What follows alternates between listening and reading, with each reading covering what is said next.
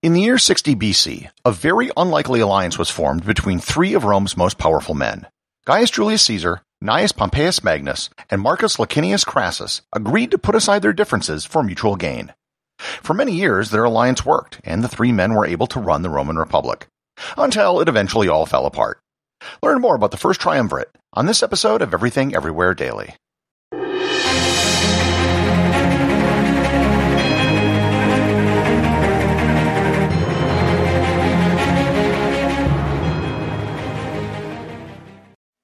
This episode is sponsored by ButcherBox.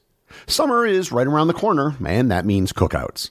No matter what your preferred food is for a cookout or a barbecue, ButcherBox can help you make it the best. If you want to serve up some hamburgers, ButcherBox has grass-fed ground beef to make the perfect smash burger. Want to cook up some steaks? Well, ButcherBox has that too, with some of the best cuts of steak such as New York strip, ribeye, and filet mignon. Do you like grilled chicken? Well, ButcherBox has some of the best pasture-raised chicken that you will find anywhere. And if you really want to wow people at your next cookout, you can try grilling some of their wild-caught salmon on a cedar plank. Sign up at butcherbox.com/daily and get a special deal. ButcherBox is offering my listeners a free-for-a-year offer plus an additional $20 off. You can choose salmon, chicken breasts, or steak tips free in every order for a year. Sign up today at butcherbox.com/daily and use code DAILY to choose your free-for-a-year offer, plus get $20 off your first order. This episode is sponsored by Heaven Hill Bottled & Bond Bourbon. I recently had the chance to try Heaven Hill Bottled & Bond, and I can attest to its exceptional aromas with hints of caramel and vanilla intertwining with its oakiness, which provide a well-rounded flavor profile. Taking a sip is akin to experiencing a piece of bourbon history firsthand. Heaven Hill Distillery may be America's most quintessential bourbon distillery. Established in 1935 after the end of Prohibition, the distillery was established by the Shapira family and has remained a family-owned distillery to this day. In 1897, Congress passed the Bottled in Bond Act, which set forth strict rules for any bourbon labeled Bottled in Bond. Heaven Hill Bottled in Bond Bourbon goes beyond the stringent requirements of the law by aging its bourbon for 7 years, not 4. The end result is a gold medal-winning bourbon that truly stands out. Available nationally, look for a bottle at your local store. Heaven Hill Bottled in Bond. Heaven Hill reminds you, think wisely, drink wisely.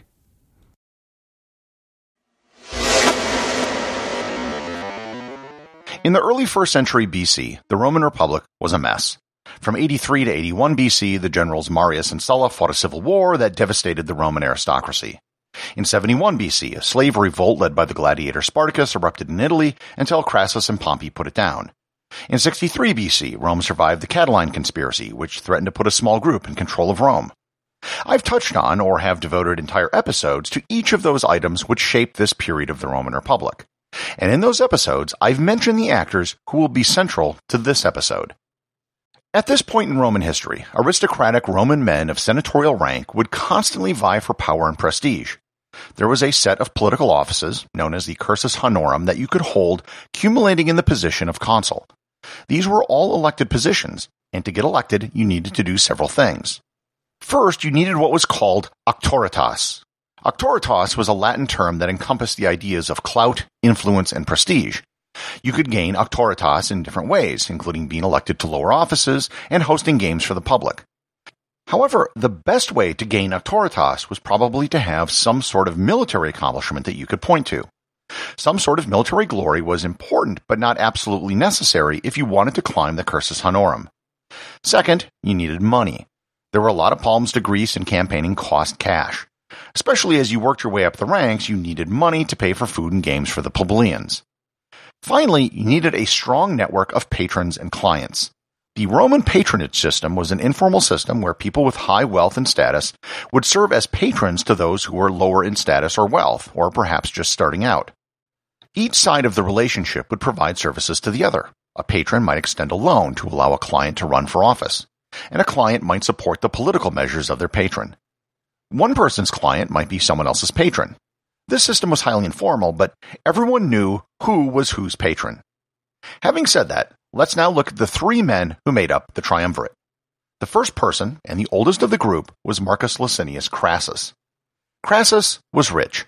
He was widely believed to be the richest person during the entire Republican period of Rome.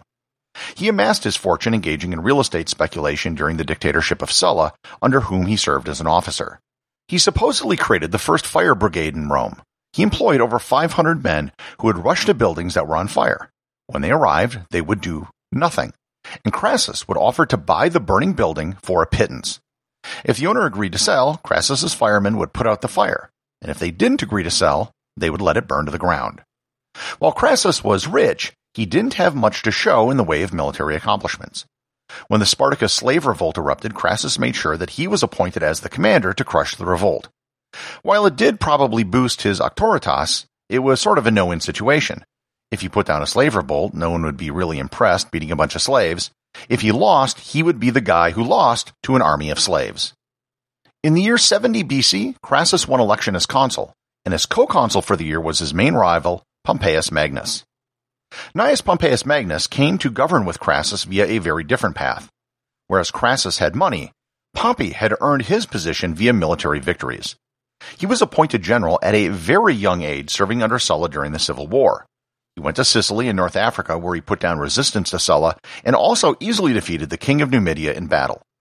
Sulla was so impressed that he gave him the cognomen Magnus, which means the Great in Latin. During the Spartacus revolt, the Senate sent Pompey to help Crassus, which angered Crassus to no end because he didn't want to share the glory. It was Pompey who was sent to crush piracy in the Mediterranean, which he did with ruthless efficiency. When Rome was having issues with King Mithridates of Pontus, they sent Pompey to fix the problem, which he did, growing the empire and also establishing Armenia as a client kingdom of Rome. Despite all his military success, Pompey was still considered an outsider by the Optimates in the Senate. The Optimates were the established senators from ancient families. This became an issue when he came back to Rome in 61 BC to a triumph, and then tried to get legislation passed to distribute farmland to his veterans. The people went nuts for Pompey, but the Senate killed his proposal, and the head of the opposition was Crassus. The final member of this group was Julius Caesar. However, at this time, he still wasn't the Julius Caesar that everybody knows. Caesar at this time was a client of Crassus. Unlike Crassus and Pompey, Caesar's family was on the Marian side of the Civil War. In fact, he was the nephew of Marius and had to flee Rome so he wouldn't get executed. Caesar also had won the Grass Crown, the highest military award in Rome, at a very young age. It was basically the equivalent of the Congressional Medal of Honor, and I've covered this in a previous episode. In 63 BC, he decided to run for Pontifex Maximus, which was the head priest in Rome. It was an elected position and outside of the normal cursus honorum, but it was a lifetime position, so Caesar put himself heavily into debt to win the election, which he did easily. In his role as Pontifex Maximus, he could interpret auspices that could determine when the Senate could sit and when specific actions could be taken. Crassus agreed to pay for much of Caesar's debts in exchange for political support to oppose Pompey's agenda. Caesar, being a Marian, was popular with the populares, the common people, and supported land and social reform legislation. He won election as praetor and was appointed the governor of Hispania Ulterior with proconsular powers, which made him immune to prosecution, which was a big deal considering his debts. In 60 BC, Caesar came back to Rome from Hispania before his term of office was done, so he could run for consul in 59 BC. The problem was that he was entitled to a military triumph for his success in Hispania. However, he couldn't enter Rome before the triumph. But if he wanted to run for consul, he had to do so in person inside of Rome. Everybody thought this would prevent him from running for consul because nobody in their right mind would pass up a triumph. However, that is exactly what Caesar did. As part of his campaign for consul, he managed to get the support of both Crassus and Pompey. All three of them had problems with the Optimates faction in the Senate. Caesar managed to convince both men to put aside their differences to work together. Everyone would get something out of this arrangement. Caesar would become consul. As consul, Caesar would then arrange to get Pompey's land grant for his veterans passed. Crassus would get his pet legislation passed and an opportunity to finally get the military glory that he always wanted. Between the three of them, they could pretty much control the majority of the votes in the Senate and get at least one of their choices for consul elected every year going forward. Part of the deal included Pompey marrying Julia, the daughter of Caesar. This established a family bond between the two men to ensure that neither would turn on the other. The odd thing about the marriage of Pompey and Julia is that the two of them, by all accounts, actually seemed to love each other, which was very rare in a Roman marriage. They actually showed affection in public, which most Romans considered to be very tacky. The triumvirate was not a union of three men with common political views for the future of Rome. This was a coming together so each man could achieve their personal ambitions. I should note that supposedly they tried to get Cicero on board, but he had too much respect for the law and declined. So Caesar ends up winning the consulship, and his co-consul for the year is a guy by the name of Marcus Calpurnius Biblius, who was supported by the Optimates. Biblius tried to block Caesar and Pompey's legislation, but he was pretty much forced to retreat to his house by an angry mob, and he was ineffectual for the rest of the year. This allowed the triumvirate to push through much of the legislation that they wanted to pass. One of the things that Caesar got out of this was that after his tenure as consul, he received a 5-year appointment as the governor of Cis and Transalpine Gaul, which was then later extended by another 5 years. Caesar didn't return to Rome for a decade, and spent those 10 years becoming the Julius Caesar that everyone is familiar with. Two things caused the downfall of the triumvirate. The first occurred in September of 54 BC, when Julia died in childbirth. She gave birth to a daughter, who died 2 days later.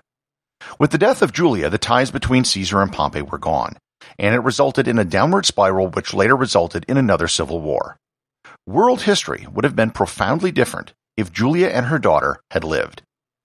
The other thing which killed the triumvirate was the death of Crassus. Crassus was appointed as the governor of Syria, and it was there that he would finally get his military glory in the biggest way possible. He was going to defeat the Parthian Empire, the one enemy that Rome was never able to conquer. However, that didn't happen. Instead, at the Battle of Carrhae in May of 53 BC, he and most of his troops were killed. According to legend, he was killed when the Parthians poured molten gold down his throat to mock his wealth. If you ever wondered where the inspiration for that scene in Season 1 of Game of Thrones came from, it was Crassus. The endings for Pompey and Caesar weren't much better. Caesar, as most of you know, was assassinated on the floor of the Senate, stabbed 23 times, and Pompey was beheaded in Egypt after the Battle of Pharsalus when he lost to Caesar in the Civil War, proving once and for all who the better general really was. The Roman historian Livy noted that the triumvirate was, quote, a conspiracy against the state by its three leading citizens. Livy was right. The first triumvirate was just one more step along the path towards the end of the Roman Republic. And it would only be 10 years after the fall of the first triumvirate that three more men would once again come together to form another triumvirate. Caesar's adopted son Octavian, Caesar's right-hand man Mark Antony, and some other guy by the name of Marcus Lepidus. They would divide up the Republic in an attempt to control it. However, that is a story for another episode. Everything Everywhere Daily is an Airwave Media podcast. The executive producer is Darcy Adams. The associate producers are Thor Thompson and Peter Bennett. Today's review comes from listener Lost in Oklahoma over at Apple Podcasts in the United States. They write, "Glad I can rewind. You say so many thought-provoking nuggets that I often have to rewind to catch what I missed when my brain followed your words down a rabbit hole of thoughts. Thank you so much for doing this podcast, especially the 7 days a week part.